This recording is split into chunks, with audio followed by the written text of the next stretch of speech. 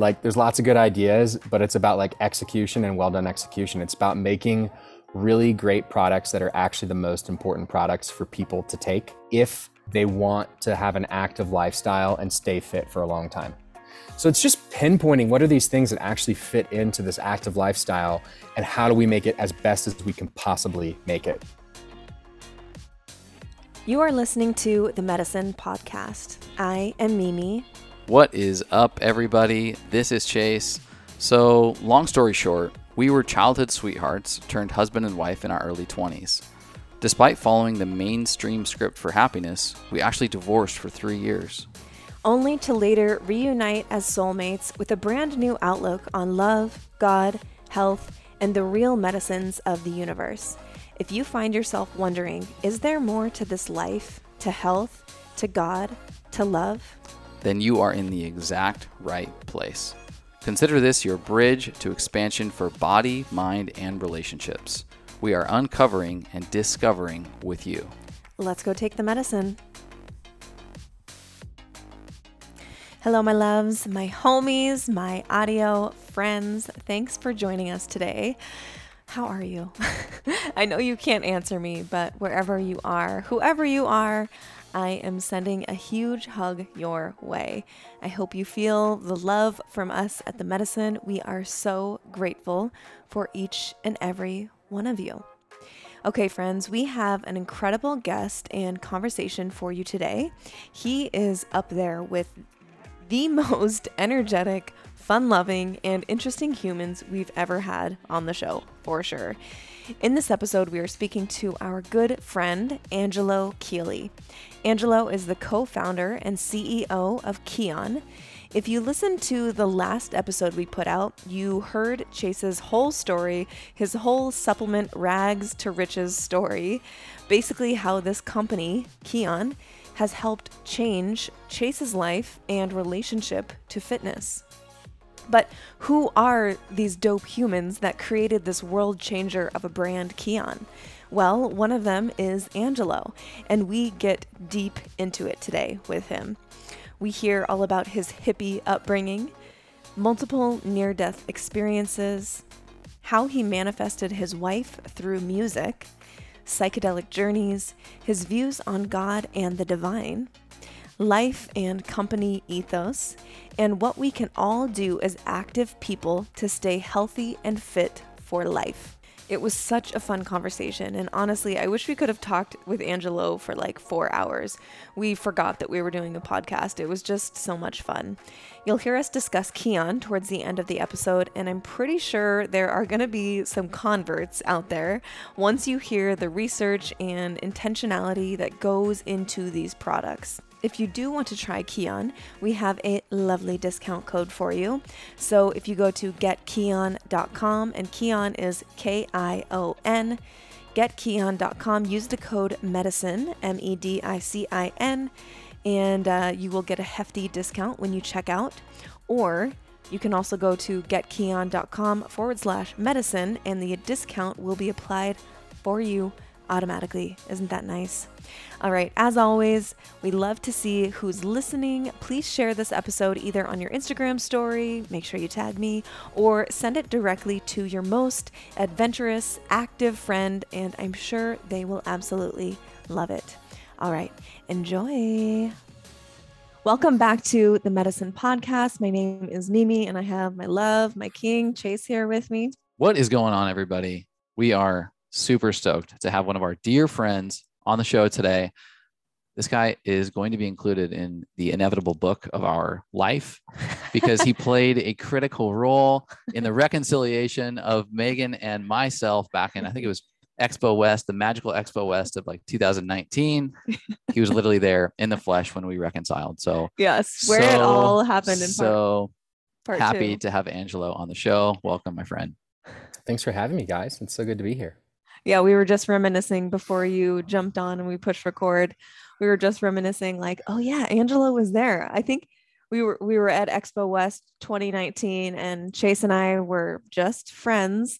And I remember you asking like, so how do you guys know each other? And we were just like, kind of looked at each other and laughed. We're like, well, we were married. And I think it was like a shock. And yeah, your friend Brenda, I remember we laugh about this all the time. When we were all in the car together driving to dinner, she was like, "Oh wow, so are you guys gonna get back together?" It was so bold. Very bold. And no one, I was like, "Well, we haven't even ever talked about that ever, so we're gonna leave it there." So really, Brenda needs the credit, not yeah, me. she does. Brenda should be in the Yes. book. Yeah. Yeah. Right. No doubt. But anyways, today is about you. Thank you so much for being here. We have been so excited to talk to you, and I feel like this has been a long time coming. Before we jump into all things Angelo, all things Keon, we would love to hear from you. The question that we ask every guest of the medicine is, what do you love in your life? What aspect of your life do you love so much that you wish you could gift to every human? Play. That's good. What are your forms of play? Everything. Like life. I think it's just like it's probably, I could say it's my mantra, but I don't really even say it or think about it that much. It's just like what I do in life. I just try to play in everything I do. And I think that looks like, I think I fundamentally do see play as being a social activity that we play with others. And, we pay attention to others, we rally with others. And, it's like, there's a back and forth, and there's an attitude of kind of infinite, like infinite play. Like it's not, I like competition too, but I think just the idea of like, just keep the game going, just like keep having fun. I think it's probably, it's almost like an orientation of faith for me. It's like the choice of play, or the faith in play is over all the other options. Yeah, no, I love that. What's coming up for me is when I feel like it's the most play, there's more of an energetic investment in the present moment, more of an energetic investment in the novelty of the unknown, instead of having my investment of focus on the outcome specifically. And so play is so much more fluid than, say, even just something like traditional play in our world is like sports related. There's such an emphasis on the outcome or the scorekeeping that sometimes it's a little bit past the point of that freedom that comes with play, and is really more like a job. Totally. Yeah, I mean, I guess it's like, it's a focus on the process, but without even awareness of the process. It's not like, Yeah. Yeah. Totally. No, I think it's more childlike. Yeah. Yes. Yeah, I think it's so great. Oftentimes we sit down at dinner and, maybe it's been like a hectic day or a stressful day and whatever we're working on. And we look at each other and remind each other, like, that this is ultimately like more fun when we can treat it like a game. And we find ourselves saying like, man, this level is crazy. Like this level of the game is crazy. There's this book that I haven't read yet. It's on my list, but I forget the author's name, but Paul Chek talks about it all the time. It's called Finite and Infinite Games. Oh yeah. Have you read it? Yeah, it's a great book. Okay. Well, I need to read it. Have you read it? Yeah. It's like something Carson. Okay. I can't remember the author's name, but it's this concept of like, and you guys can probably speak to it much better than I can, but finite games being the games that we play on a daily basis, a weekly basis, a monthly basis, our relationships, whatever. And then the infinite game that is never ending, that is, all of this, the intelligence of the universe that just keeps on going. It's definitely on my book list, but it's good to remind ourselves of that. It's okay to treat it like a game, one big and many small games. Love that. Not only is it okay, like I would try to evangelize people into it. Yeah. Right. The religion of play. Yes. Yeah. I like that. Doubt. Come on, y'all. Yeah, no, it's a perfect segue into, what we want to get into, right? And that's, we know you like, because you're our friend. We know that you're just multi-dimensional and multifaceted musician, athlete, fitness enthusiast. You're definitely a family man, and you're taking this play into your life, obviously critically important to you. Maybe give us a quick background about, who you are, how you got to be where you are today, and what continues to light you up and motivate you to have this like fervor for life? Yeah, it's interesting. Like in the context of the question, I think kind of defines like how someone might answer it. And so, I think part of how I'm here today and on this call with you guys is because, I met you guys initially through Organifi, and I was part of Keon, and I still am part of Keon. But it was like through that context of the business world and through functional foods and health supplements and kind of that space. So I think that context like kind of impacts probably how I answer this.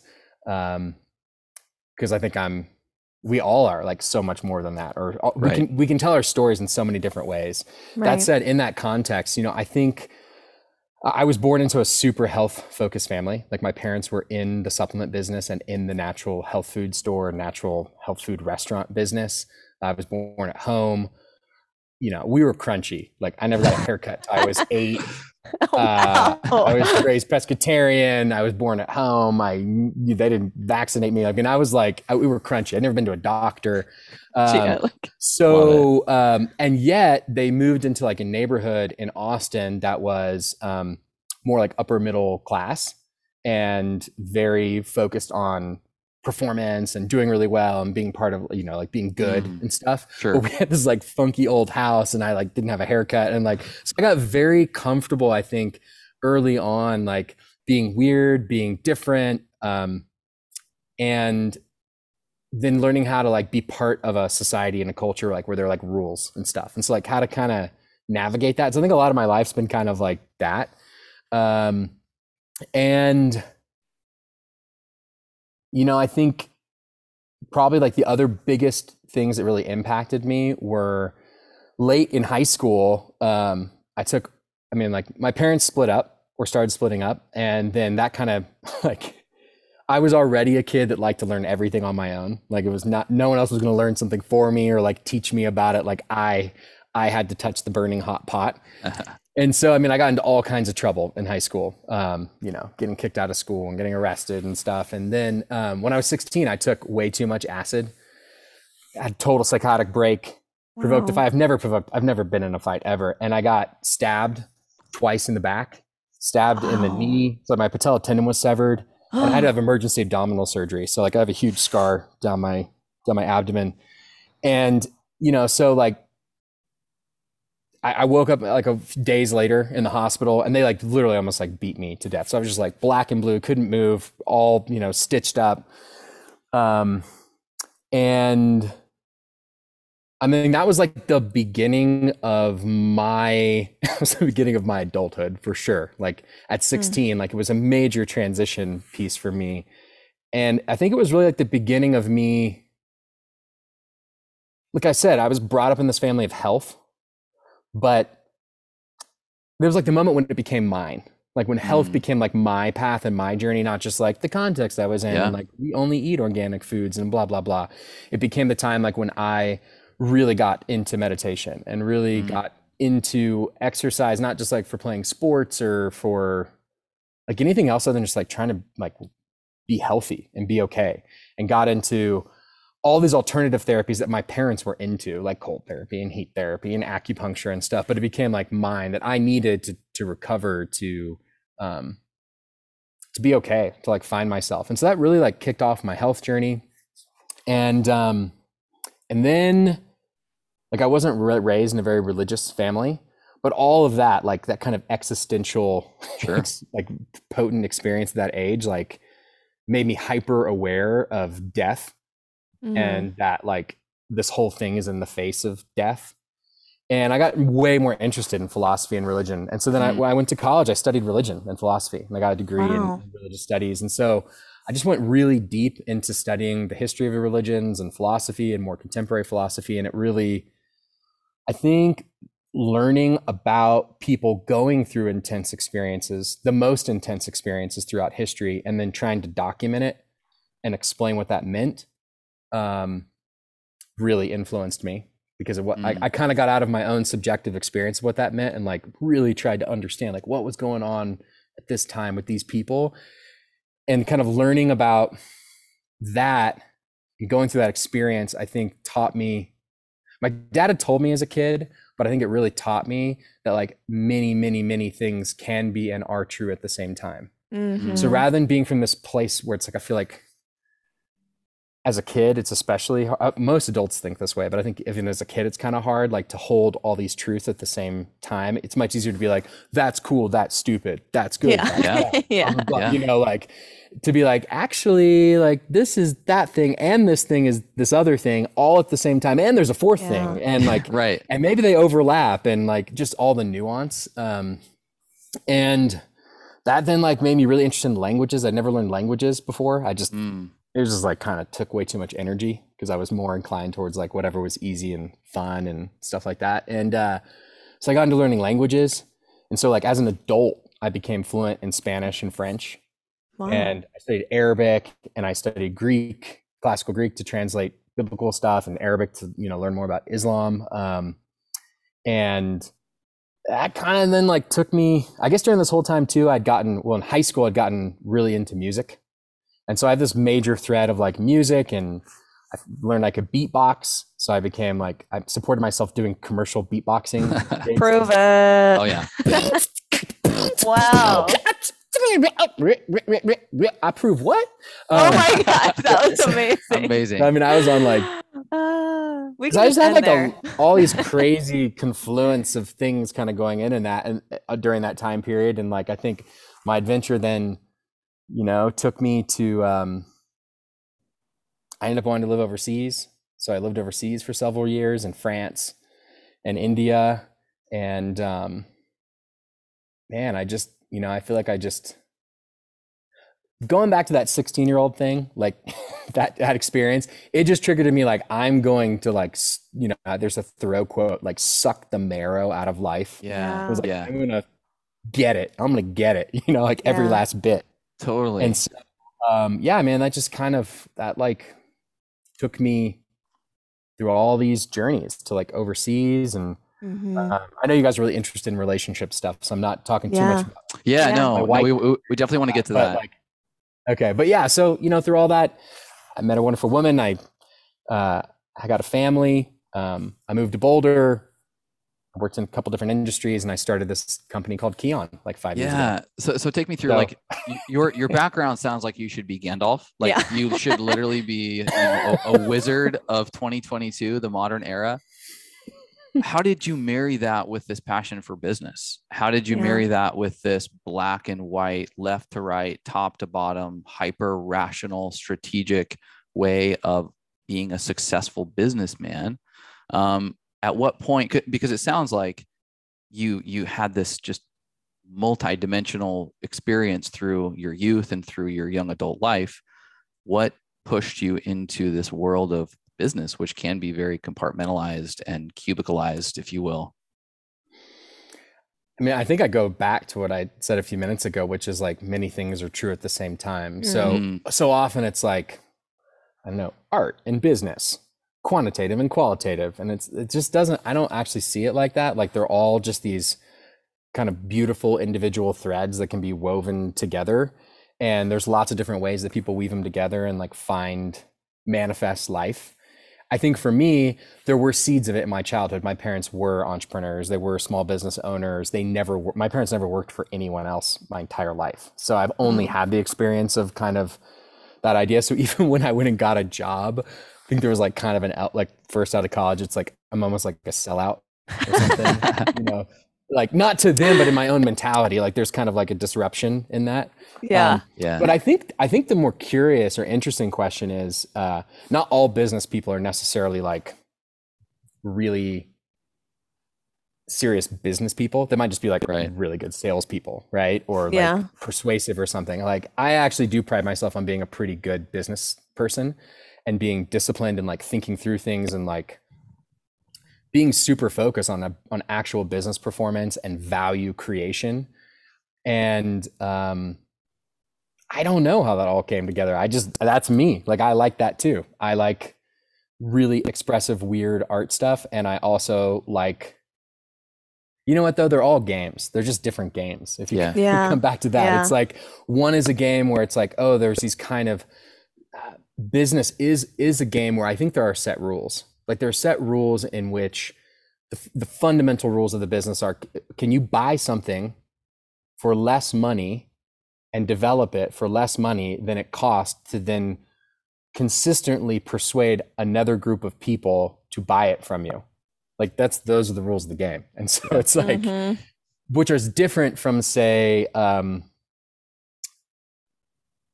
making art or making music, specifically if it's like for personal self-expression or personal enjoyment. It's more like, hey, what's the next step? And that's all it is. It's like, can I just connect this idea to that idea to this idea to that idea, and like keep it rolling and unfolding in this kind of creative expression of like possibility? That's very different than, can I buy something for less money than I can sell it for? But they're both cool games. And how do you think the two merge? And how important do you think having art, creativity, less structure for creative thinking as a part of the tool that makes a successful business? Like how do the two merge for you and your team of employees at Keon?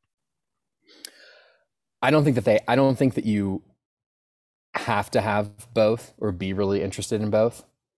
I think that depending on kind of what your mix is, it will guide probably what business you end up in. If you don't really want, if you're like not that creative, but you're really good at the business fundamental stuff, I mean, you can basically have some type of like B2B business or a middleman business or something where it's like, it's all about just communicating clear, logical value to other business people.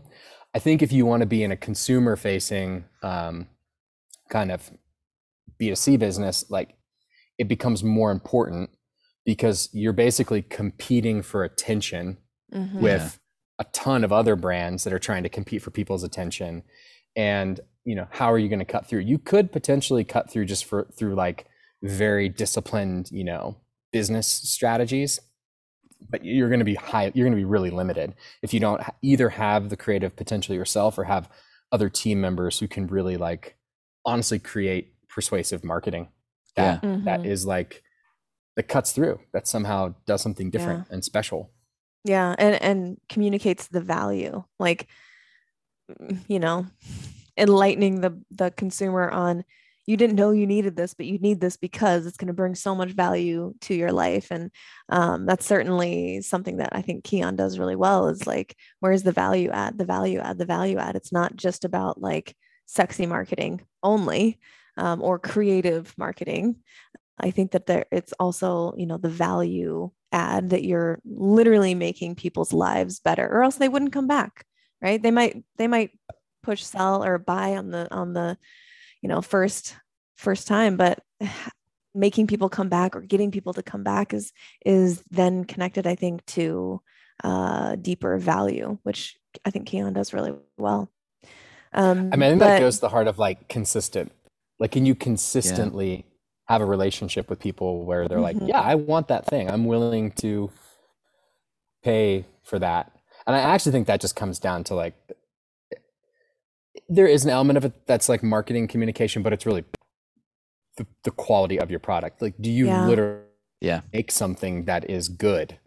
If you don't, then that kind of that's undermines. A problem. That is. It doesn't matter how creative you are. You're gonna be in trouble ultimately. You're gonna. Yeah, no doubt. Well, we definitely want to get into some goodies on Keon. We'll dork out about that a little bit later. And then we want to talk about your relationship too with your significant other and your family. First, would love to know, just out of my own fascination and probably so many, what are your views on God or the divine or for some greater purpose in life? Do you subscribe to any unique philosophy or epistemology? I think this is an interesting question. I think what I think that question means is like, what's ultimately like meaningful to you, and how do you guide your life, and how do you structure your ethics, and how do you structure like what you do, ethics meaning what you do with your life. And I think that like I experience meaning as pretty like radically subjective. And not meaning not interpersonal, like it's totally in relationship with other people, but it's so interior that as soon as like I try to put it into words or talk about it or like tell you things I believe or blah, blah, blah, it's going to sound like blah, blah, blah, blah, blah, blah, blah, blah to me. And so I'm just kind of like, yeah. But I think if I, don't try to evade your question, like honor what you're asking. I mean, I think I believe many things are true. Yeah. I really believe many things are true. And there's a lot that I've learned from different paths and from different people. I don't know what else to say other than that. It's like, I mean, I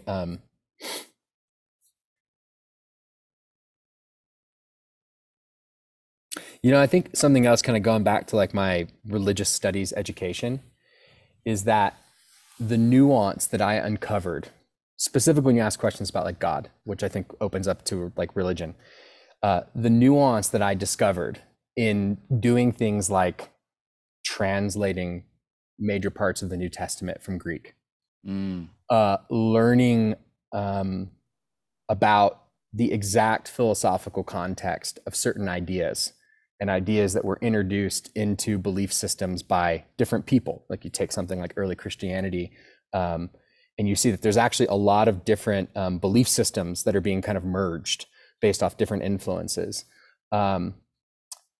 It gave me much more kind of support for like many things are true. 100%. Then like boil it down to like this one thing I'm going to tell you guys that like I believe, because it's like I don't think that's I don't think it's very representative of like life. Yeah, totally. Yeah, it's a hard question for sure. But I can, what I do like, what I can tell you, I can tell you things I do. Which I feel like that, that's another thing I think that comes up for me. It's like oftentimes people be like, do you subscribe to this religion or that religion or like this belief or that belief? And it's like, I think more than anything, I look at what people do. Yeah. And so it's like, I look at, because I teach my kids about kind of as much as possible and try to do it I'm doing it through my filter, right? So I'm framing things for them, but through a way in which that kind of enables them to make their own decisions. And so we have always prayed at night before dinner, like always. And as I'm like they'll like, if I'm not there, they probably won't do it without me, but like we always pray. And I take that time for when we pray and around when we pray, also as I've grown older, and at bedtime too, we read stories and we read different, texts to teach them about different religious leaders. And I definitely, this will probably tell you a lot about how I think, like, I tell them about what that person was like and what they did and what they stood for. And then I try to explain what that might look like in a contemporary context. So for example, when I try to, explain to them about, say, Jesus, Muhammad, and Buddha, if I describe what those people stood for, if I describe them, and feel free, anyone can like disagree with me. This is like, again, my frame on it. It's like if you go to a playground and there's a Jesus and Muhammad and a Buddha on that playground, they're going to be doing very different things, I think. Yeah. In some ways, I think they're going to be doing similar. I think they're going to be doing similar things because I think that they're very authentic to who they were as people. But I think Jesus very clearly is going to be with whoever's the weakest, kind of saddest, loneliest person. And he's going to be tending to that person, making sure that person is getting attention, is being taken care of, is being cared for, feels loved. Yeah. That makes me like tear up, man. Yeah, probably playing with the new kid, the outcast. It's so sweet though. It's just like, God, like whoever that really, like the kid who's just neglected and it's hurt, like Jesus is going to be like just taking care of that person, Yeah. Buddha is going to find the nicest spot with like the calmest environment and is going to be sitting there like very chill and just, like finding that middle path, like staying calm and inviting anyone else over to kind of come and sit with him in that space and to experience that. And Muhammad is going to be organizing the group.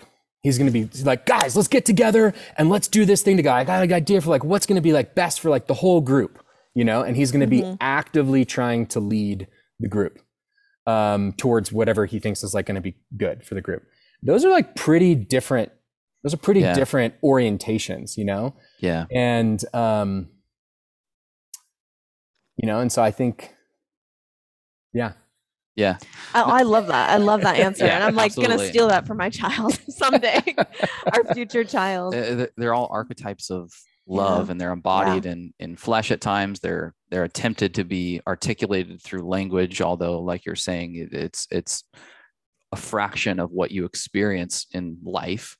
But yeah, we 100% understand, aligned. It's a beautiful mystery, and happy to be a part of it. Speaking of love, would love to get into your love story. We're so much about relationships on the show. We've dived deep into, you know, our past and just trying to share everything that we can accumulate as it pertains to love, romance, relationships. And so maybe tell us a little bit about your magical love story. How'd you meet your wife? How'd you fall in love? I know it had to do with a little bit of your time in life where you were traveling. Yeah. So I met my wife actually at the same place where my parents met, which is a trip, Barton Springs in Austin, Texas. Okay. Which is a trip, which is, if no one's been there, it's a beautiful, all natural, spring fed swimming pool. Awesome. But, yeah. It's an amazing spot. And, I was sitting on the hill with my friend who was like a very kind of established Iyengar yoga teacher. And, he's like, oh, this is my friend Carrie. And I was like, hey, and she just ignored me. Like 100% was like, I don't care who you are. That said, I must admit, I was 22 and she was 29. So she was probably like, whatever, you know, I'm not going to pay attention to this kid. And so I actually got to know her because she was like overseeing this whole yoga teacher training program. And I was super into yoga. I've been doing yoga for a while, and I like gone to India and done intensive yoga teacher training stuff. But like, I really wanted to do this program with this guy, Clayton. And I guess because, you know, think about yoga teacher training, they tend to be like personal trainers wanted to like do the program, and just like normal people, like just trying to develop one more skill set and kind of pursue this thing they love. And I am a bit like headier and kind of really want to break apart every little last thing. So Clayton was starting to like change the program to make it this super heady, philosophical, spiritual thing. And Carrie was like, dude, it's just like for normal people wanting to learn how to do like vinyasa yoga, like please cut it out. So she like basically resented me as like this kid who had enrolled in her program. And then I dropped out of the program. Of course, it like wasn't what I wanted. And Clayton dropped out too. I think he went crazy or something and left. He's good. He's back now, but we both dropped out. And then this is during my time period, I was really getting into language, and I went to France. I sold myself into this internship in France to learn French. Oh no, I told them I spoke French. I did not speak French. And I got this internship. I went there for like a month. And while I was there, I wrote this song about manifesting the perfect wife.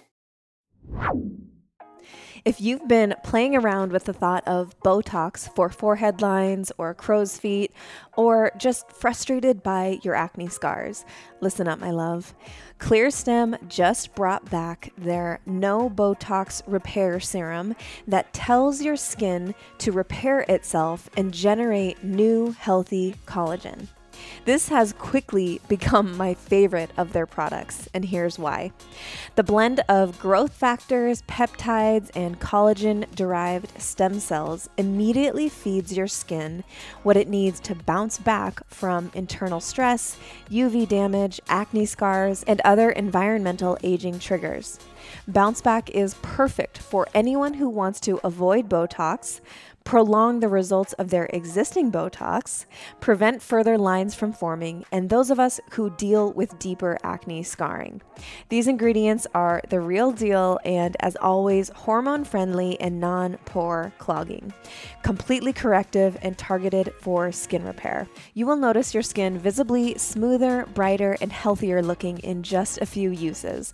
I personally use use Bounce Back once a day, usually in the morning, followed by Clearstem's Hydra Glow Moisturizer.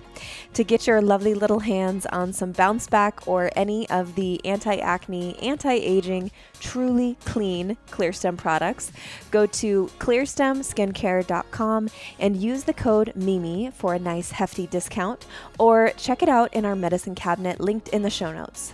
You and your skin are going to love this stuff.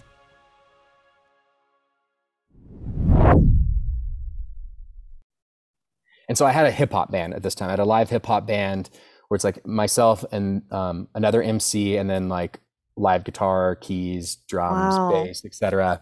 And so I wrote the song, and I came back, and I performed the song for the first time. And as Carrie tells it, like she had, like her friend had played her like some of our tracks, and they were like, "Oh, this is really good. What is this?" And they're like, "Angelo." And she's like, "Angelo." Like she couldn't believe it because she just, Did she know it was you? Well, yeah, she knew it was me. Well, originally she was like D'Angelo, and they were like, no, like Angelo from like the yoga program. She was like, Angelo, like she couldn't kind of believe it because she was thought I was just like annoying little kid. But she came to the concert. We played the song. First time I ever played that song live. The next night I got invited over to her house, like kind of totally separately. I didn't even really connect any of this, and it was an ice storm in Austin, which is like a big deal. You can't like leave.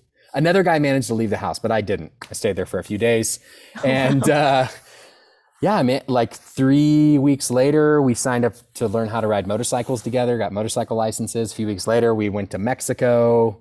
We were hitchhiking the coast. And then... Whoa. You are skipping a lot of details because you performed this song about manifesting your perfect wife, and you just so happen the universe delivers a few days at her house. Then you just immediately jump to planning all of your, your life together. Where was the juice in you actually connecting as humans? Well, I mean, that night, so the first night I went over to her house, I was like, I basically said like, hey, do you want to cuddle on the floor while we watch the movie? And she said yes. So that was the first moment of like connecting. Okay. And then we just talked all night. I mean, really, it was like we just started talking and actually seeing each other as people. And I don't know what to say after that. I mean, we just kept spending every day together, and we just kept talking more and more. And there were things that we both wanted to do, and the other one was like, I want to do that too. So literally, It was like, hey, I want to ride motorcycles. Me too. Well, let's go get licenses. Well, I want to go to this beach in Mexico. We're gonna have hitchhike to get there. Well, I would do that too. And so we just started signing up for things together. And then I told her, I was like, I'm going to move to France. And she said, I will too. And so 6 months after starting dating, we moved to France. But actually before that, I said, I want a pedicab in Austin. And she's like, I do too. So we started pedicabbing, and crazy enough, she got hit in a hit and run. Oh my God.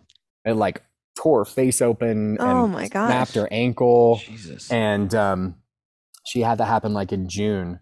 And so I think that was like pretty significant for us. Like trauma, right? It always just has this opportunity to kind of like bring attention, to bring attentiveness, to like focus, to see what's important. Yeah.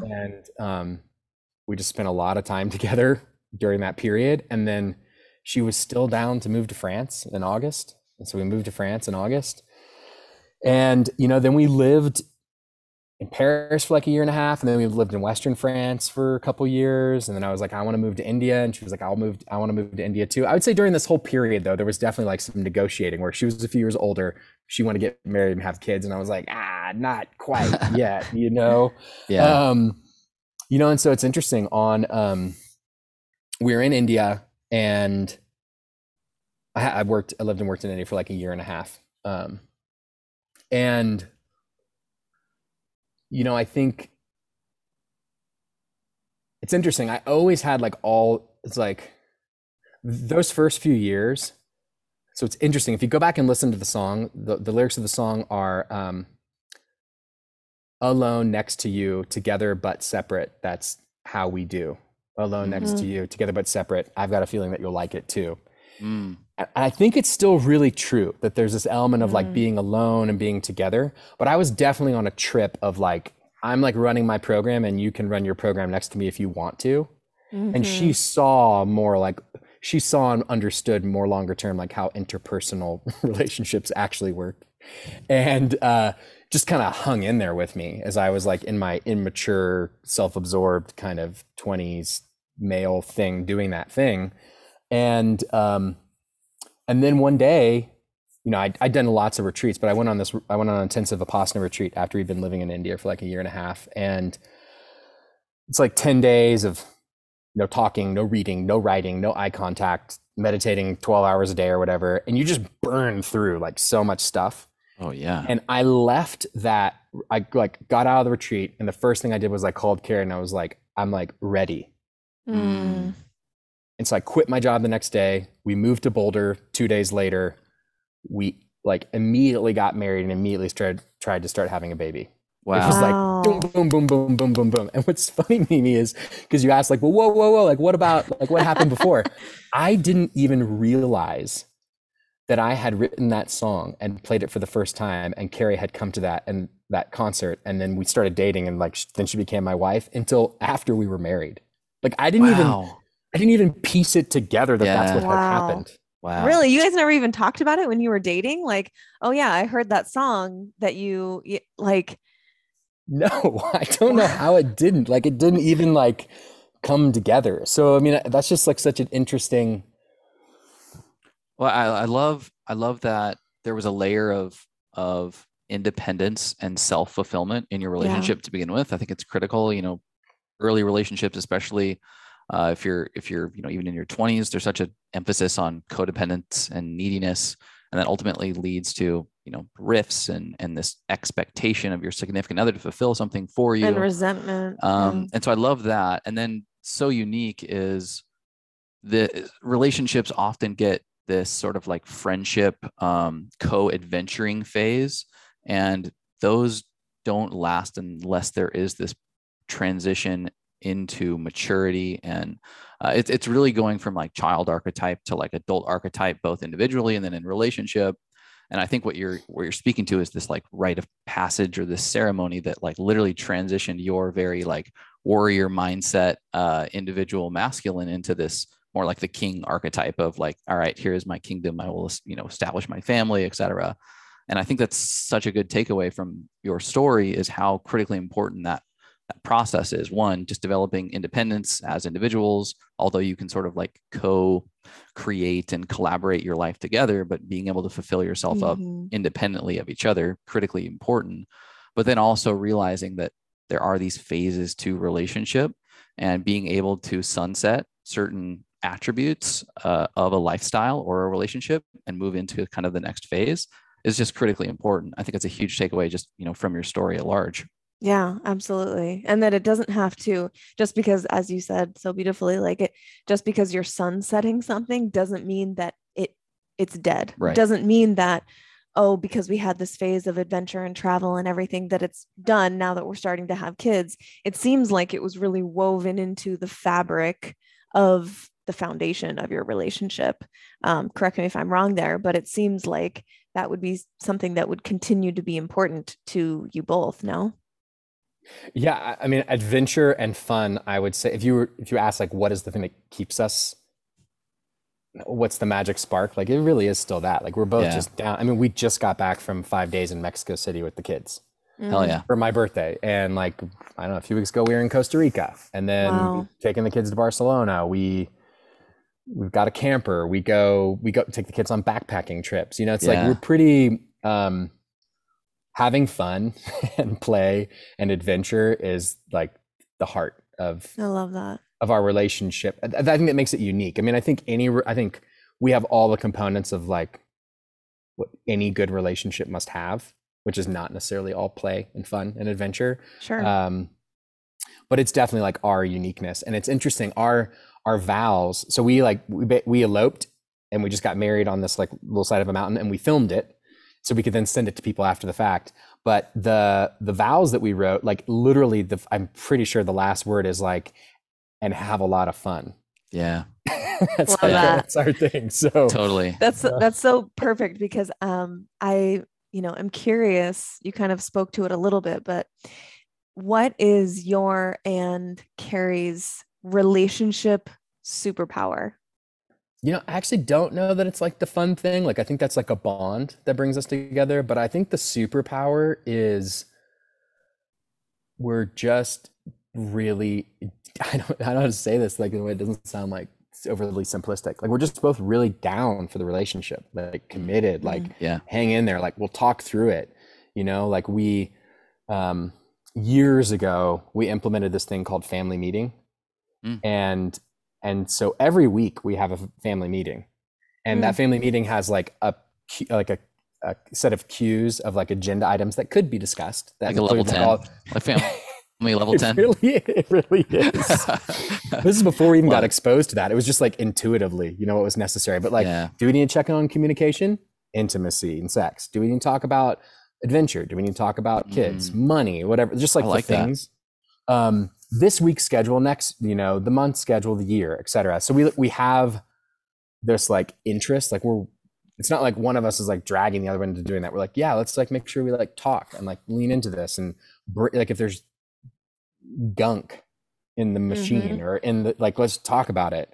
And we're just both like really down for that. We also, from before we ever even did that family meeting, we would do shared mind maps, like visual manifestations of like our dreams and visions, etc. And we've been doing that since the very first few months we were together. And we do it, and it's become more formal. Like, we do it annually, and then we do quarterly reviews of it, and we go on like retreats, and we started getting into doing backpacking trips the last couple of years. Super powerful. I mean, I'm assuming it's a similar architecture to what the course that I took with you now 2.5 years ago, which actually was the foundation for our podcast now 120 some episodes in. So thank you.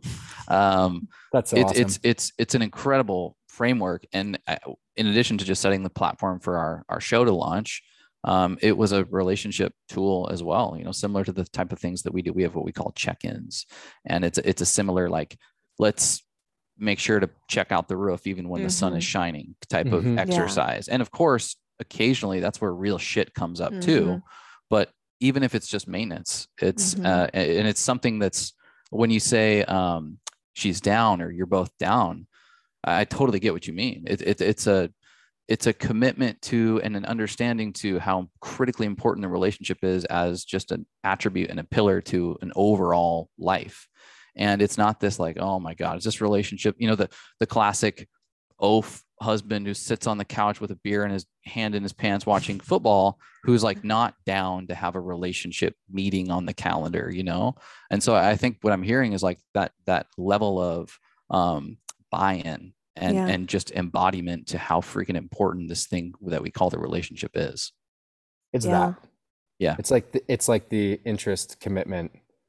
Yeah. Real, like really believing in the relationship. Yeah. Versus like, this is like, you're like this person that I'm dealing with or that I need something from or want or play this role in my life, versus like, we're doing this, we're like committed to this. Yeah. We talk about it in another way, where it's like, I'm not devoted to Chase as an individual. I'm actually devoted to the higher consciousness, the love that is created between us. So it's not like I'm listening or that I'm some sort of like, he's my ball and chain or I'm his or whatever. I'm not even devoted to him as an individual because we're all imperfect, but to the love that we create, this third party consciousness that we create together. That is our commitment to the divine that we create together. And it feels so much bigger than just a relationship. It is that commitment to the love that we create.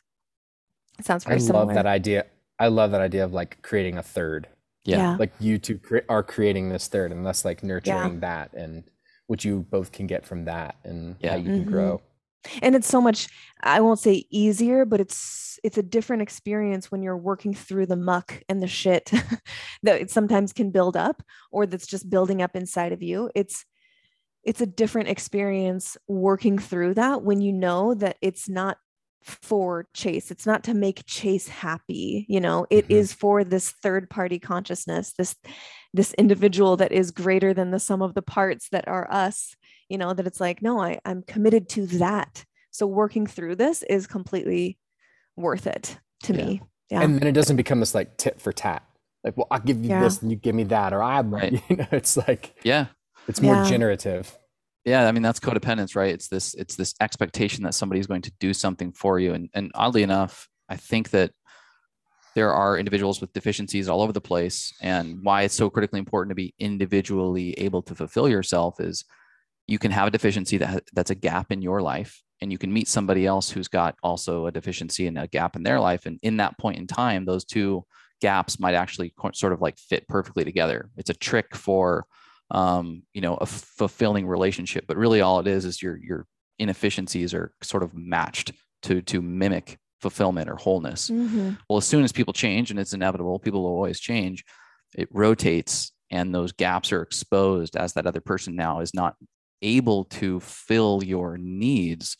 And so bitterness, expectations, scorekeeping, I'll do this if you do this for me, just creeps into the relationship. I mean, that was the story of our marriage, really. And it's just so critically important, like being able to fill yourself up, like, fill up your cup before you fill up other, that whole like saying. But it's true. It's like, if you can't get whole, you're going to evolve and your gaps are going to be exposed and there's nobody else who's going to be able to fill it up. Yeah. Yeah, and I think going back to the stage thing you guys were talking about earlier too, it's like, I think it's actually part of the natural stage though, to be attracted based off kind of your and it's glamorized. Earlier developmental patterns. Like that's actually kind of how we click together. But then it's like, that's not what a maturing relationship is based off of. A maturing relationship is then recognizing that and then working on, like, actually using that as like fuel, to fuel something new. Like, so you kind of eat it up, you use it as fuel to then fuel the future growth, but then it kind of goes away and it's maybe no longer what it was anymore. But there's still some elements of it. It's like, I think even Carrie's and my desire for like adventure, for stimulation, we both like a lot of stimulation, and it's like, it still bonds us. I think it's just like we've had to mature through it and realize that, or maybe we've been invited to, given the opportunity to like mature through it, and it to look less like an escape mechanism from our anxiety or our fears or our insecurities or whatever, and more like for it to actually be more representative of like us having fun. Yeah. What is your just curious, I'm guessing, do you know your Enneagram? Oh yeah, I know it. I'm guessing it's either it's a 7 or a wing 7. Yeah, it's a very high 7. So like when I do like the Enneagram Institute test, where like we'll give you like not only what your score is, but like how high your points are. I have like 29, which is like, I've never seen anyone that high, like on a 7. Yeah, it's like, it's got to be fun or I'm not doing it. Yeah, or it's just, it's got to be like, exactly. Yeah. What's funny though is I have a pretty high like 3 after that. Like even my 3 is still like higher than most people's. And that's funny, as I've gotten older, like my 8 has come up. And I think that's, honestly, if I were going to put my parents into boxes, I'd say my mom's probably a 3 and my dad's an 8. And so it's maybe even like them inside of me, and like growing up, and like my need for people who don't know these, like 7, fun, stimulation, being kind of like engaged, not being deprived of anything. 3, success, validation, winning. People saying achievement, you did good, you won. Like me trying to do 2 hard 3s over here. Yeah. And then 8 is like control and safety. And like, it's like, it's totally my parents inside of me. Yeah. A little bit of rebellion too, like push back on authority. No? An 8? Yeah. Yeah. I mean, it's interesting, as I really read 8s, it all kind of comes down to, so I got exposed to this when I was like 16, 17, kind of when I first came out of this whole traumatic thing. And it was really meaningful for me learning about this. And it's like, I've always kind of read 8s as, I mean, they only push back to authority if they're not in control. If they're in control, they're not. They're very invested in authority. Right. Yeah. It's just like, it's about, they're concerned about their own safety and the safety of other people. They're great friends because they'll like protect you, but if you're not their friend, they'll like fight with you and push you. And, but I think of them as being Yeah, like if you're running a company, you definitely need to be allied with the eights that are your employees. Yeah. Yeah. Yeah, Good for point. sure. Brenda's a pretty hard eight. Yeah. And Oh, she's yeah. been like Yeah. my homie, and we've worked together for years now. And I Yeah. think very complimentary. And in that way, I actually feel really, the interesting thing about eights, like I feel really safe and sometimes with eights because I know they're gonna make sure that like everything's, controlled or whatever. Yeah. And so if you're aligned with them and your values are shared and your vision shared, then it's like they're very stabilizing forces. But if they're not, then they're very disruptive. Yeah. That's Totally. the thing with all of the types is like in balance or out of balance. They all have their own little demons that come out. Yeah, if you look at like their highest, like if you look at like any of the numbers at their highest, they're all like great. And if you look at all their at the lowest, they're like it's like I don't want deprived that drug addict. Yeah, right. Totally. Oh, totally. Compulsive asshole over here. Yeah. Totally. Yeah, it's amazing too as you get old. You're mentioning your parents, and it's like the older I get, environment, people, certain mechanisms in life just press these buttons that you didn't know were installed in you, and all of a sudden your dad is speaking or you're reacting like your mom would, and it's like, whoa, that button hasn't been pressed until I was 31, but there it is. There's Randy Ramey. And it is about like experiencing it and then being like you almost like vomit it out, and then it's like, okay, whoa, I need to evaluate this and be able to process through it. But you never have it figured out because there's always a new button. There's always something that's been dormant that's gonna get leaned on and expressed in a particular way, and it's part of the freaking beauty of this mystery. And we've figured out a lot of our buttons, but you get a whole new set of buttons when you have kids. I'm sure. So yeah, it introduces like not only like new role. God, introduces so many things. You're in a new role. You're in a new role relative to your partner. Yeah. And then literally once the kids develop personalities, like suddenly you've got another 7 in the group. Yeah. Like, all right. Yeah. Definitely. Oh my gosh. Yeah. We're going to be calling you up when we have a kid. Yeah. That's why I'm only having one. I'm doing it one time. Why? Because then Angelo, I mean, I have so many reasons. I don't know. I've heard it from my soul. I only want and need that's one. That's the answer. And I see us, we've literally never shared this on the podcast before, but I see us creating our own little weird, but awesome little world with this tiny human and the two of us. Let's go. And I don't know why one has, and I come from a family of 6 kids. Like I know how and the benefits of having siblings. My siblings are some of my best friends, but I don't know. It's just one child seems and feels right to me and to us, I hope. So yeah, we'll see. It's going to be fun. That's the right answer. Yeah. That'll be great. All right, watch I do it once. I say once and it comes out like we get like triplets or something. Yeah, seriously. Yeah. Well, maybe that was why. Maybe that was why you're like only one. Yeah, right. We're in no rush, but it'll happen eventually. Yeah. All right, man. We definitely want to get into Keon goodies. One question we do like to ask though, because we love unpopular opinions. Yeah. We've talked a lot about your, elements of your worldview, philosophy, life experience, a little bit about relationships. What is one unpopular opinion that you maintain that you don't mind sharing? It could be anything from, I don't like ice in my water and reasons why, or it could be anything, political, social, whatever. We love to hear it. What is one unpopular opinion? Yeah, feel free to take a second because this is an important question. That's such a good one. Gosh, I wish I would have thought about that one more in advance. I'm like, man, an unpopular opinion. It's interesting. I think I have so much desire to be liked. I just want to make a joke out of it and not actually say something unpopular. Right. I was gonna say he's gonna be like, Organifi green juice is shit, like something like that, right? No, I mean we just dropped an unpopular opinion episode, and we shared some silly ones, and some more serious ones, and I was finding resistance in myself moving through them, thinking about there's going to be listeners that are hearing this who disagree with me. Are they going to stop listening? But I think it's such an important life skill for any listener of the medicine, like if you're triggered by this, then you might as well just stop listening here, because we're not going to stop talking about things that may trigger you, that might offend you, but it's also bringing up something that maybe is shining the light on something that we as listeners, as hosts, as whatever, need to address and maybe need to look at, heal, whatever. So yeah, I totally get that little bit of resistance to it. I'm a recovering people pleaser as well. But I think it's so important for us to be able to hear each other's opinions and be like, that's so interesting. I don't agree, but that's really interesting. I'm glad that you have that conviction for your own life. I love it.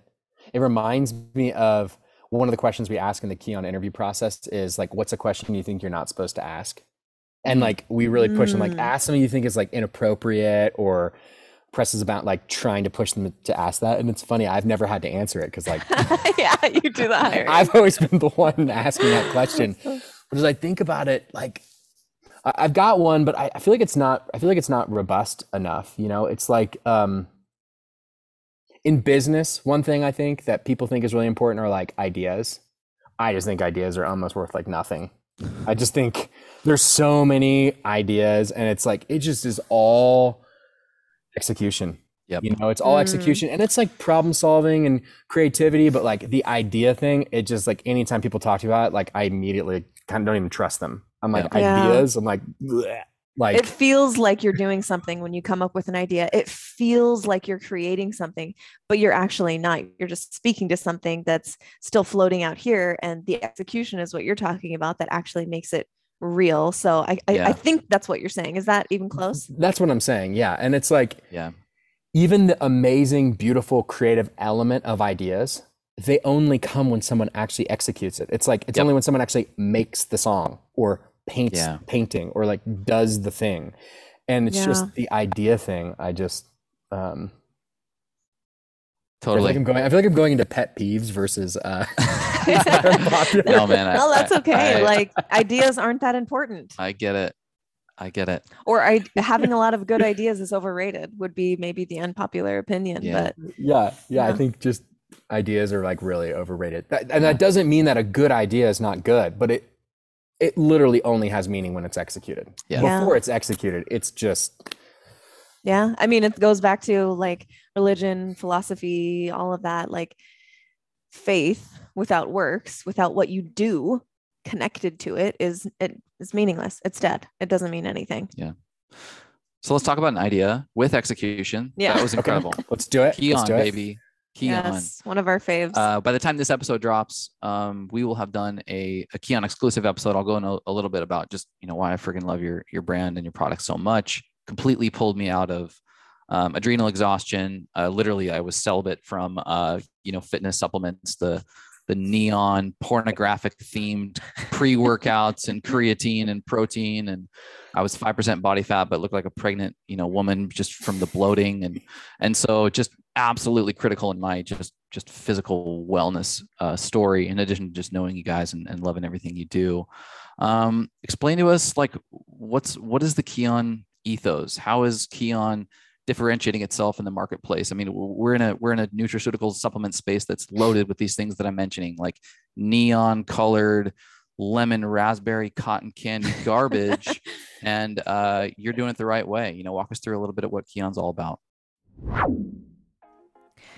All right, real talk.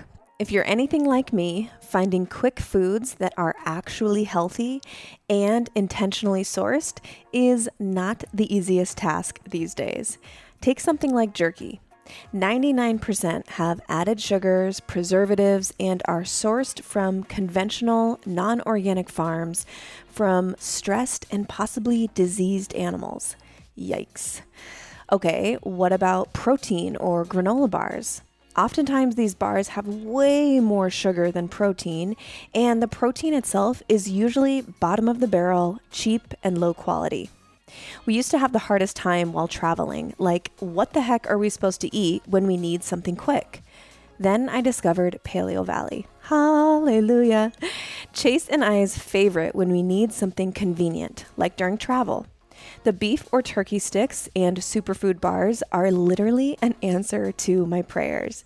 They are made from real whole foods with no added sugars or mystery ingredients and are super delicious. Even kids love them. Get this, Paleo Valley sources their meat and their bone broth protein exclusively from organic, regenerative farmers. The animals are pasture raised, grass fed their entire life, and the farmers themselves are practicing regenerative farming. This means that they are actually healing our Earth's soil rather than killing it and stripping it like conventional farms. I feel so good knowing that I'm blessing my body with high quality foods and supporting our Earth and future generations by supporting Paleo Valley. If you want to try for yourself, you can use the direct link in the show notes to check out Paleo Valley and use the code MEDICINE, that's MEDICIN, for a discount, or just check them out in our medicine cabinet at getmimifit.com. We're bringing you only the best, boo. Cheers.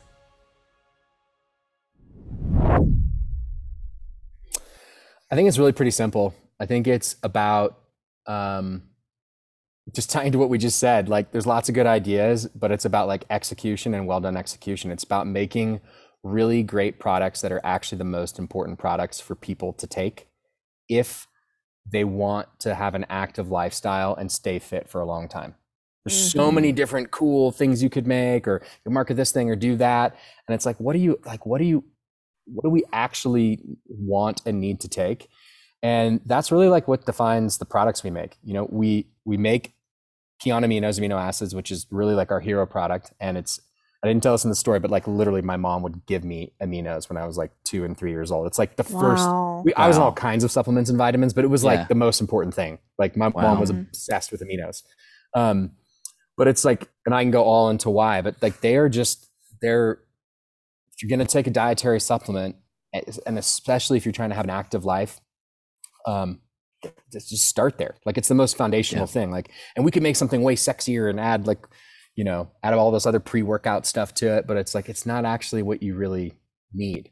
Same thing. It's like we all, and it's related, but like protein, we all would benefit from eating more protein in our diet. Most of us. Again, I'm speaking to people who are being active, really. Like, you need more protein. So what's the highest quality, best tasting protein we can possibly make?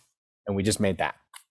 Yeah. And it's like, we all love coffee, and coffee, maybe it's a bit more of a stretch to say for an active life, but not really. It's like, I mean, a lot of people, unless you're kind of off the caffeine, I mean, having a delicious cup of coffee in the morning, and maybe sometimes 2, maybe 3, if you're like addicted. What's the cleanest, healthiest, best coffee that's actually going to make me feel good and not kind of mess me up, you know, later in the day or for the rest of my life? It's like, let's make that. So it's just pinpointing what are these things that actually fit into this active lifestyle, and how do we make it as best as we can possibly make it? And then that just extends to like the rest of what we do. It's about how do we have like the absolute healthiest company culture, according to us, according to what we think is healthy, and like really do that, like devote everything we can to doing that. And we won't get everything perfect, and it won't always be just right, but like for real do that. This is not maybe the game of life is infinite and we can have lots of opportunities to do it, but like, this is the only one. So like, do it really well. We're going to be working with people all day long. Like, how do we make this the most awesome like life experience to work here and be part of this for people that, again, are motivated by like an active, joyful, kind of engaged lifestyle? From my observation in your company culture and your products, it's so much that hermetic principle of, you know, as within, so without. It's in fitness, in health, and your wellness. Even though biohacking is fun, you can't hack and shortcut and trick your way into a holistic health profile. It's long. It's doing the little things right, correct. It's, you know, 1 penny away a day and accumulating interest, compounding self-health interest, if you will. And that is what I observe in your business is neglecting shortcut opportunities, hacks to get somewhere quicker, faster, bigger, and rather just this sustainable relationship with growth and evolution and consistent health that shows up in your culture. It of course shows up in the products, and ultimately like the impact you're making in the world. I mean, I absolutely see it as a consumer and as a just a friend of the business. Personally for you, I don't even know where to start with my favorite products, but most used daily for me is aminos, creatine, and the vanilla protein daily. What are your top 3 products, and then how do you use them? It's really hard for me to choose like my top 3 products because I really do take them all like every day. I don't always take Flex every day. Okay. Like Flex, I kind of use more on and off depending on like where I'm at because I guess I'm not that old yet. I'm not I'm not aching that much.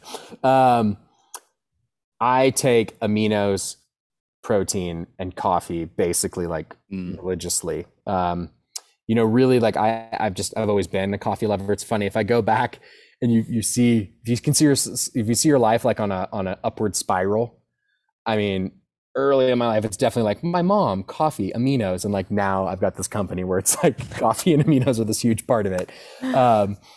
But yeah, I wake up. I don't know if this is how specific you mean, but this is no. what I do. Like I wake up in the morning and I have a big glass of water, and then I have an espresso, and then I make myself like a very short cappuccino, kind of in between like a cortado and a cappuccino. I drink on that. I meditate, I write, I work on stuff, I wait a few hours, and then I do some strength training, and then I take a gigantic dose of aminos, which is not like what most people do. But I probably take like 20 grams of aminos. And the reason for that is because the basic breakdown is that essential amino acids, as they're formulated in our formulation, have equal the amount of essential amino acids to twice the amount of like whey protein isolate, which we also make an awesome whey protein isolate that I take as well.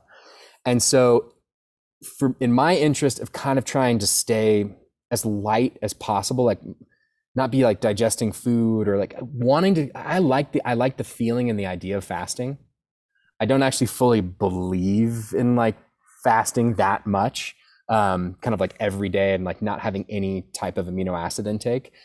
So like if I do that kind of training and I take that heavy dose of aminos, I immediately give my body what it needs to stimulate muscle protein synthesis and to support the workout that I just had. And it totally carries me through the morning without like, and it's not like having a smoothie or protein shake is that heavy, but it's definitely lighter. Like I just coast, and then I typically have, protein mid-afternoon. I mean, I eat lunch a few hours after that, and then sometime between lunch and dinner. I mean, I try to time muscle protein synthesis spikes about every 3 hours, not like eating 8 times a day, but basically if I can eat a solid 20 to 40 grams of protein or the equivalent in essential amino acids, I will stimulate muscle protein synthesis. I'll start regenerating my muscle and feel really good.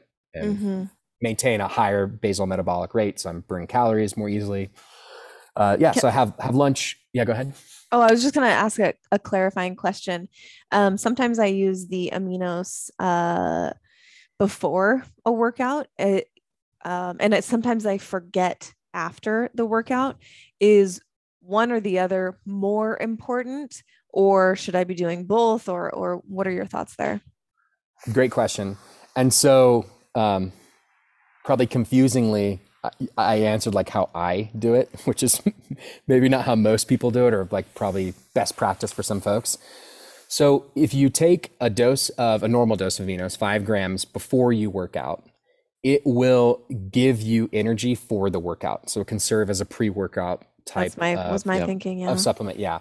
And not only is it actually fueling your muscle, but it literally is like fueling your neurotransmitters as well, because the amino acids are hyperbioavailable and they directly support neurotransmitter regulation and functioning.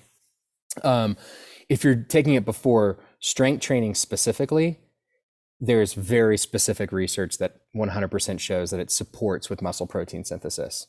If you're taking it before cardio exercise, it doesn't really support muscle protein synthesis taking it beforehand. It's just going to give you this like energy boost. After either cardio or strength training, taking 5 grams is probably most important for muscle Okay. protein synthesis, as well as for recovery. Like it just supports all of the tissue breakdown that happened. So, it's like if you're on a budget, or you're trying to like take less or just have a more minimalist approach, if you want more energy for your workout, take it before. If you're really trying to support muscle and recovery, take it after. Okay. Ideally, take it both. If you take it before and after, you're going to feel great, and you're going to maximize all of your benefits. You're going to maximize recovery, maximize muscle, and maximize energy. Cool. Yeah, I'm absolutely love the product. I have since you guys came out with I think the original berry, which has been significantly improved even. But I don't like working out with food in my stomach, and I work out in the morning, so it's the perfect pre-workout. I'll take it immediately after, because similarly, I don't like to eat right after. I like the clarity, like you're talking about with fasting, but I also have been through the improper use of the craze that is intermittent fasting. Completely hit this catabolic state, deteriorated my hormones, completely bottomed out my adrenals, et cetera, and so that hour to 2 that I don't really like to eat after exercise, the aminos is a critical one. Just like satiating, it oddly enough completely satiates you for an hour or 2, but then I can literally feel it in my body, keeping catabolic effect at arm's length. Yeah, it's 100% awesome. Exactly for that. Yeah. It's funny. I remember when I was a little kid, my mom giving me aminos and being like, "Can you feel it, Angie?" Like, so it's like, sometimes I wonder, like, is it just like I'm so brainwashed? But like, I love the way it feels. Yeah. I love the way it feels. And sorry, I misspoke earlier. Now I realize why it was extra confusing. I do take 5 grams before I work out too. Okay. Oh, okay. So I take the 5 grams before I work out, but then I take like a massive dose afterwards to just kind of keep me coasting for the next few hours. Yeah. Well, why not if you have an endless supply? Right? I know, that's the thing. Yeah. Yeah, definitely. So where would you recommend, somebody's never taken Keon, and they're just a general consumer, maybe they're inclined to either start a fitness protocol or they're in it a little bit. Where would you recommend people start? So I have a few thoughts on this. I think if it's kind of overall about like fitness and improving your fitness, I mean, I think the most important things to focus on are, which is easy to do, is like steps every day. So it's like moving enough, just moving enough throughout the day.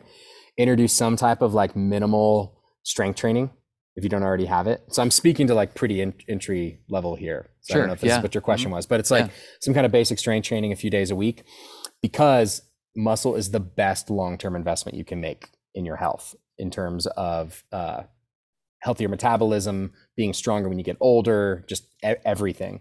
And then in terms of Keon, aminos really are the place to start. I just think they are the most fundamental for fitness. They're like the fundamental fitness supplement. Before any other supplement I would consider taking for my fitness, like that is the one to start with. And the reason for that is because, I mean, lots of people don't realize this, but we talk about how water is like 60% of our body. Well, what's the other 40%? Half of it is amino acids. Wow. Like the other half of your solid body mass is that. That just kind of gives you a picture of how important this nutrient is to our body.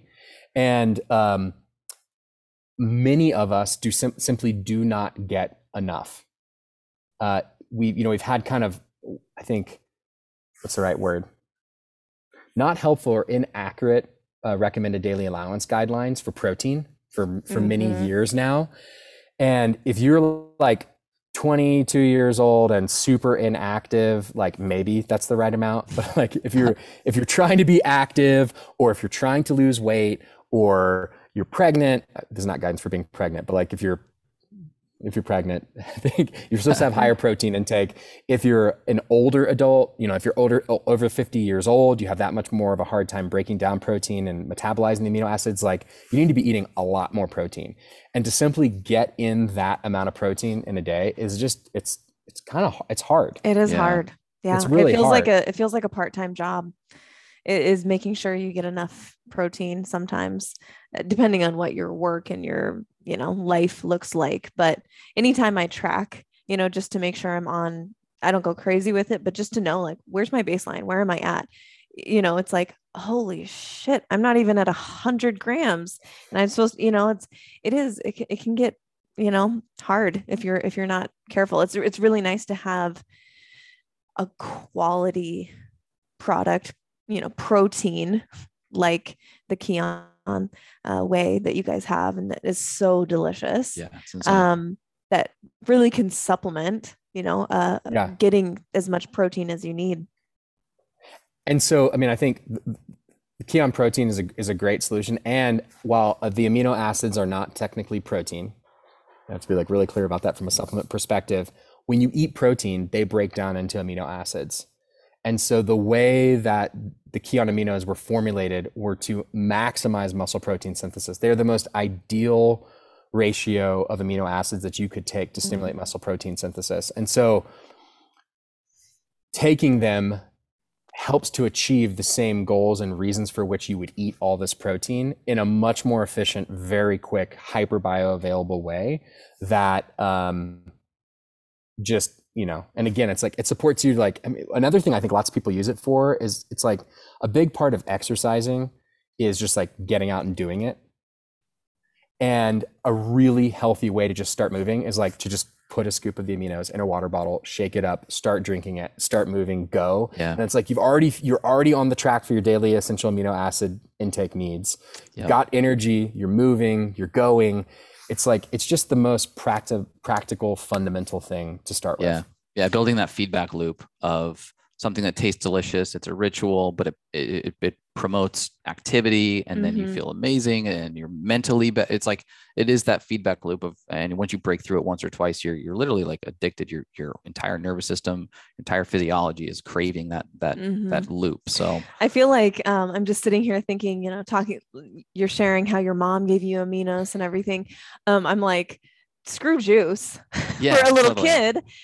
Are your products okay for kids? Do you give them to your kids? How much? Can you go into that a little bit? Yeah, absolutely. So all parents should consult their doctor and their pediatrician or whatever guidance you want about what you should do with your children. I do give all of my products to my kids except for lean, because I don't think they really need like blood sugar management at their age. I don't think it's relevant. Maybe if they're chugging a Gatorade. Yeah. It's funny. I've actually never thought about that when they're like eating a ton of sugar. Yeah. But one of the funny things I've realized in raising kids is sugar has not been as big of a deal as I thought it was going to be compared to like media. Media makes them way more emotionally crazy than sugar does. The modern day gummy bears are just media, iPads, garbage on YouTube. Yeah. But yeah, so my kids, they love the protein. Like the chocolate protein is like a really awesome. It's like dessert. If you blend it with ice, it tastes like ice cream or like a milkshake. They love it. It's super easy. Mixing the vanilla with blueberries, they love that. The aminos, they're totally bought in. I mean, again, it's like it's just part of the whole family thing, but they're bought into taking it before they go to like basketball or gymnastics. If at night they like to take it, they believe it really helps them sleep better. There is lots of good science around amino acids supporting in overall sleep. Well,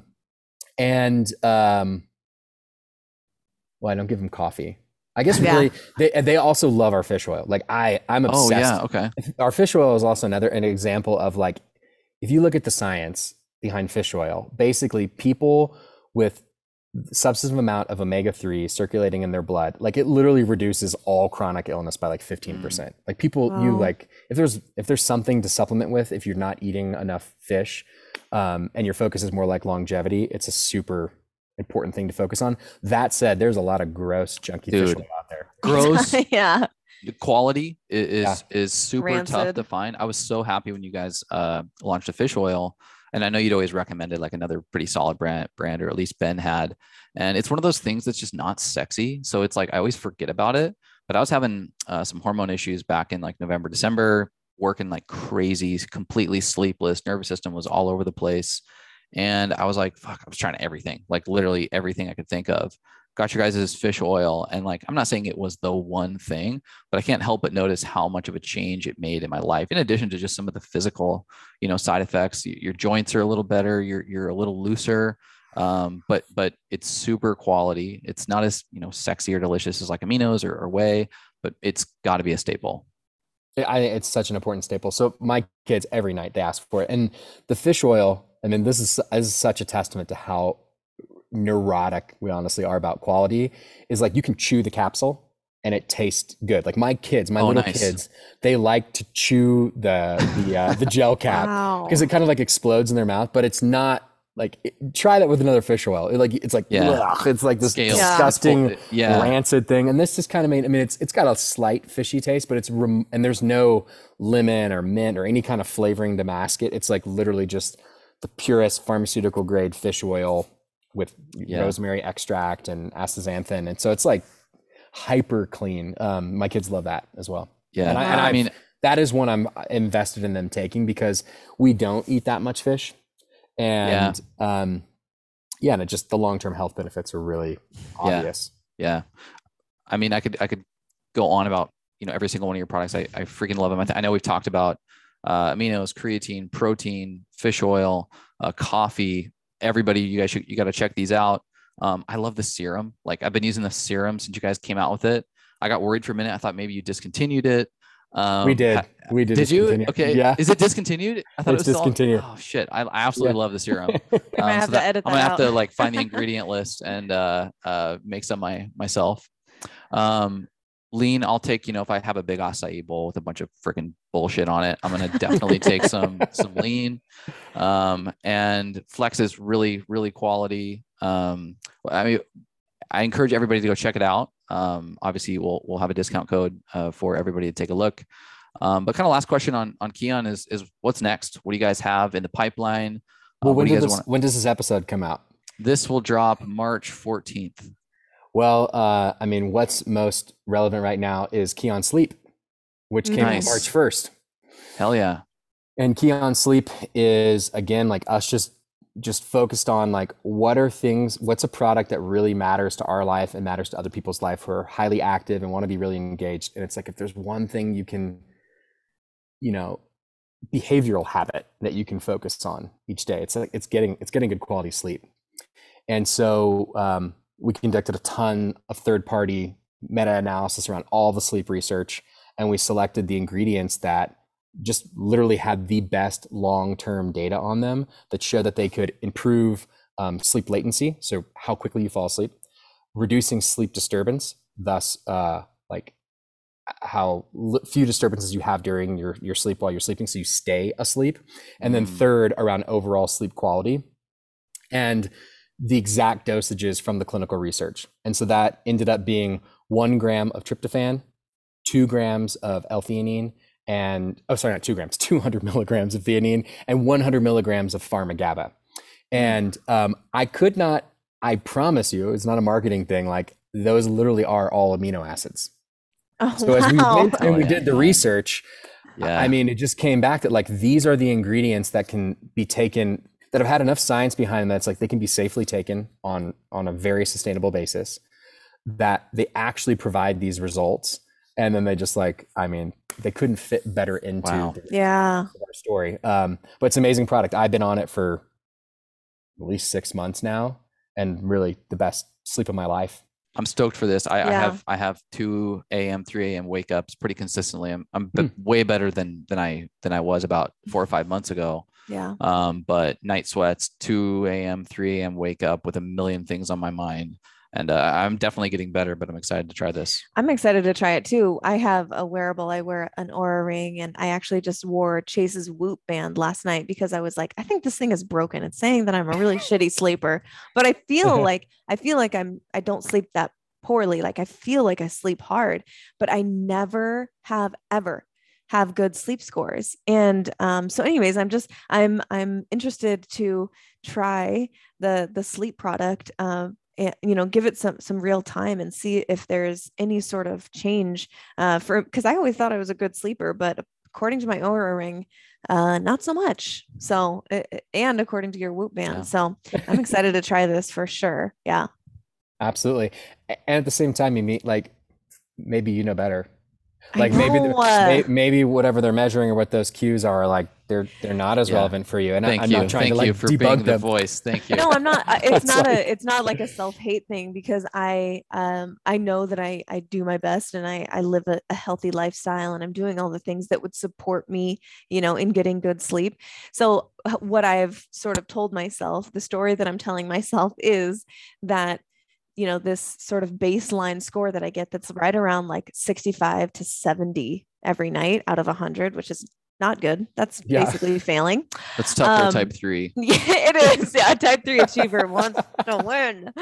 But what I'm telling myself is that, okay, maybe the 70 is my like 90 or 95%. And so maybe I just have a different baseline of what gives me energy, and doesn't necessarily line up with the metrics that Aura has put together for my bio individuality.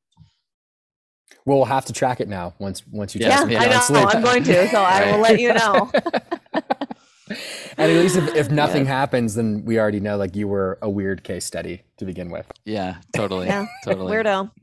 All right, man. We can get this thing wrapped up. So appreciate your time. We got a couple like closing rapid fire questions we ask every guest. The medicine is all about relationships, and life is about relationships, not only with people, but with the planet and with each other. And for us, we like to ask what your medicines are in a couple different areas of your life. So this will be questions around what medicines are for your body, mind, and relationships. So starting with your body, your physical body, what do you consider medicine? Movement. Movement's like the number one. Just moving. Mm-hmm. Love that. More than one, or did I get one? You can just choose one if you want. But if you have more off the top of your head, I think it's movement. Yeah, that's good. What feels like medicine for your mind right now? Movement again. I don't know. I feel like it's like literally just to move, like, like the amount that I walk. I mean, I walk and I just like feel better.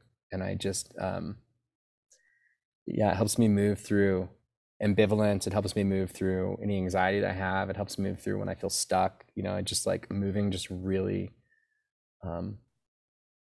clears my mind. Yeah. Love that. And then lastly, relationships or relationship, whether we talked a lot about romance, but maybe it's friendships or family. What is medicine for relationships for you? Just stopping. No, I'm kidding. I'm sorry. Ending all relationships. Isolation. No, relative to moving, because I had said move on the other ones. For relationships, it is attention. It's like giving real attention and receiving real attention. Mm-hmm. Sometimes the receiving is harder than the giving. Mm-hmm. Yeah, that's good. Love that. Good reminders for all of us to get out and move, not only for your body, for your mind, for your mental clarity, for your productivity, for, sometimes movement too, just like if you're feeling charged for whatever reason, from business or from relationships or whatever, from just shit that goes on in our world every day that just is like, why can't we just get along, And so we have this tension. And I think sometimes just going for a walk, like you said, it like brings you back to center, and just allowing to get to that headspace that you want to be at. I think that medicine, absolutely. Walking is such a medicine. We were created to walk often.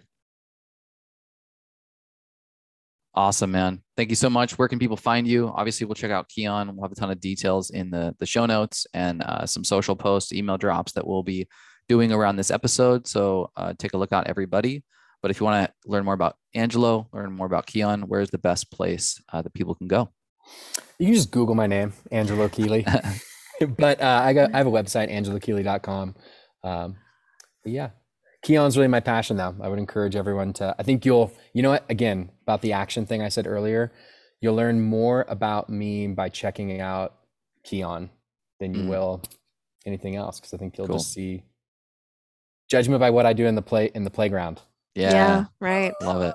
Love it. So if you were on a playground with Jesus and Buddha and Muhammad, what would you be doing? Ooh, that's a good one. That's kind of like what your original question was, right? That's kind of what the original question was. Gosh, It's a bonus. It's such a tricky one. Beatboxing. Yeah. Providing the music. I'd be beatboxing. I can't answer it. I can't answer the question. Love it. We don't know yet. You have to become an enlightened master first, I guess. Yeah. TBD. TBD. Yeah.